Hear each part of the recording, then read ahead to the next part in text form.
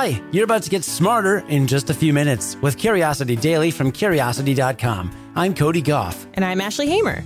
Today, you learn about why self-control isn't always good for you, why you can't win an argument using facts, and what the Search for Extraterrestrial Intelligence, or SETI, looks for in its search for aliens, with astronomer Seth Shostak. We originally ran these stories on July 8th, 2018, and they're so good, we're playing remastered versions of them to make sure you don't miss them.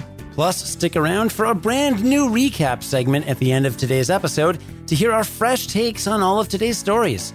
But right now, let's satisfy some curiosity. All right, Ashley, when is it the hardest for you to use self-control? Probably when I'm in a social situation and someone is saying something about ghosts or pseudoscience and I want to be nice. That's when it's very hard to control my self-control. You get upset about ghost believers? I mean, there are different levels, right?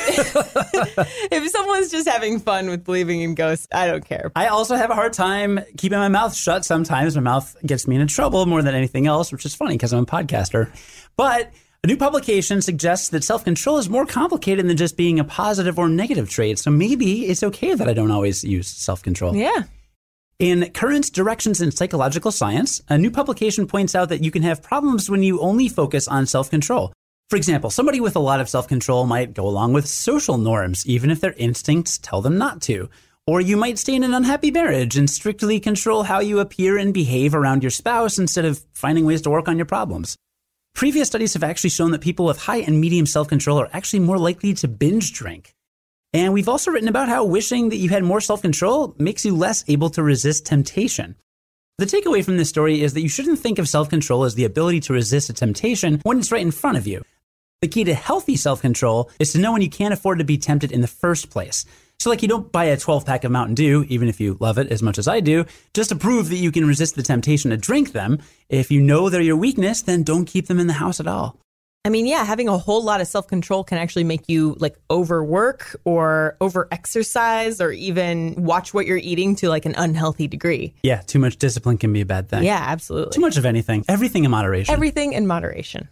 All right, Ashley, how much time do you spend arguing online? Oh, I'm cutting it down, but boy, I've spent a lot of time arguing online. Yeah, I actually joined a Facebook group that is called, it's a Couple Friends Political Corner. And there's about 150 people that completely disagree with each other on everything, but the idea is to have civil discussions.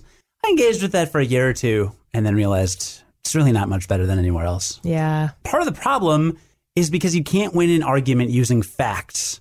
And there's a reason for that. So pay attention because this is important, especially in today's world. Psychologists call this motivated reasoning.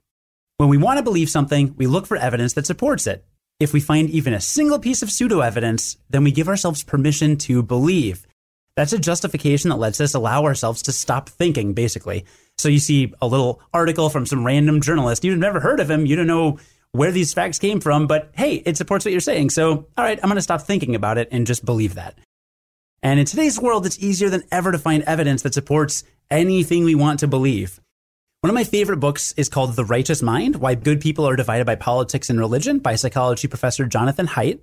And in it, he writes, quote, "Now that we all have access to search engines on our cell phones, we can call up a team of supportive scientists for almost any conclusion 24 hours a day. Whatever you want to believe about the causes of global warming or whether a fetus can feel pain, just Google your belief. Science is a smorgasbord, and Google will guide you to the study that's right for you," unquote. And ironically, smart people are better at motivated reasoning.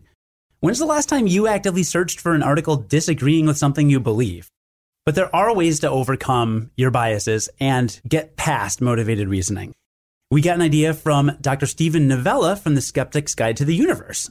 He talked to us last year. Here's what he said about overcoming your biases.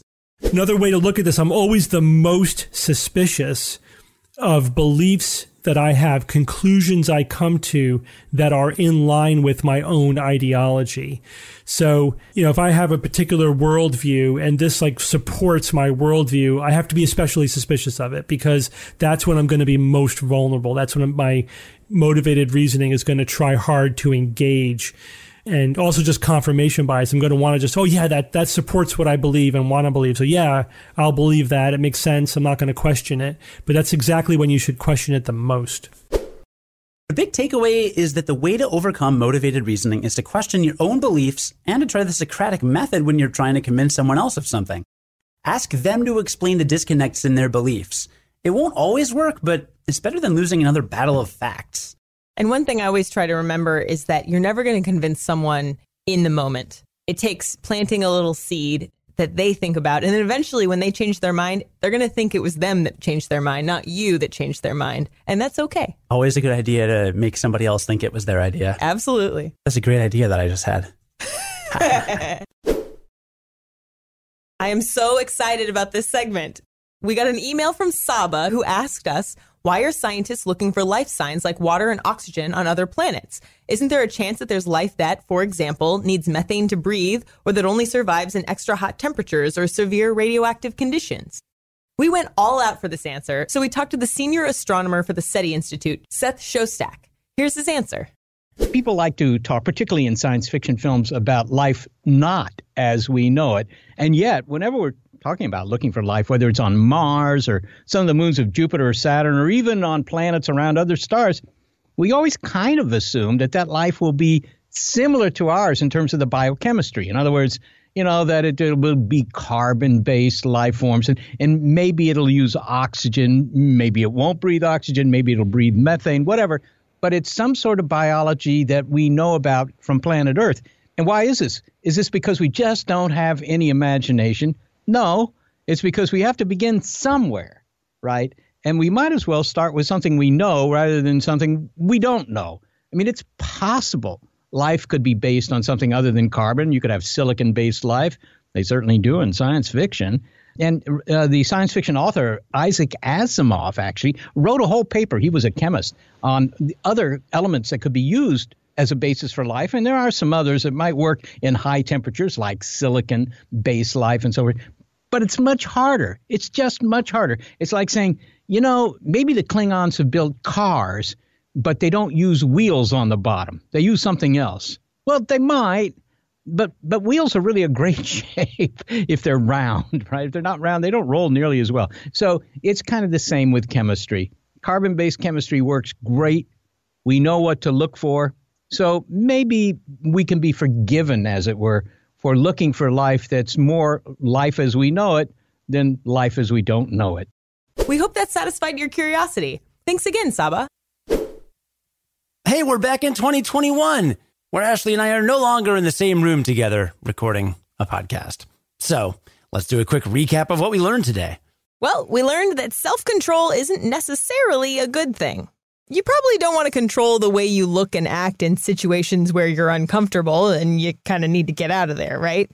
And remember, the key to self-control isn't necessarily finding ways to resist temptations that are right in front of you. Instead, try to avoid those temptations in the first place. I have this really, really vivid memory of the first time I went to Las Vegas. I was on a business trip, and I was working for a small startup. This is not Curiosity, a different one. And the CEO at the time, he and a couple of his buddies, so like one of the older guys was like, let's go to the club. We'll like pick up some girls or whatever and, have the Las Vegas adventures and all the things you hear about what happens in Vegas and all that. And they all go off. I'm walking around the Cosmopolitan Casino in Las Vegas, which was brand new at the time, super fancy. Chandelier bar has fantastic drinks.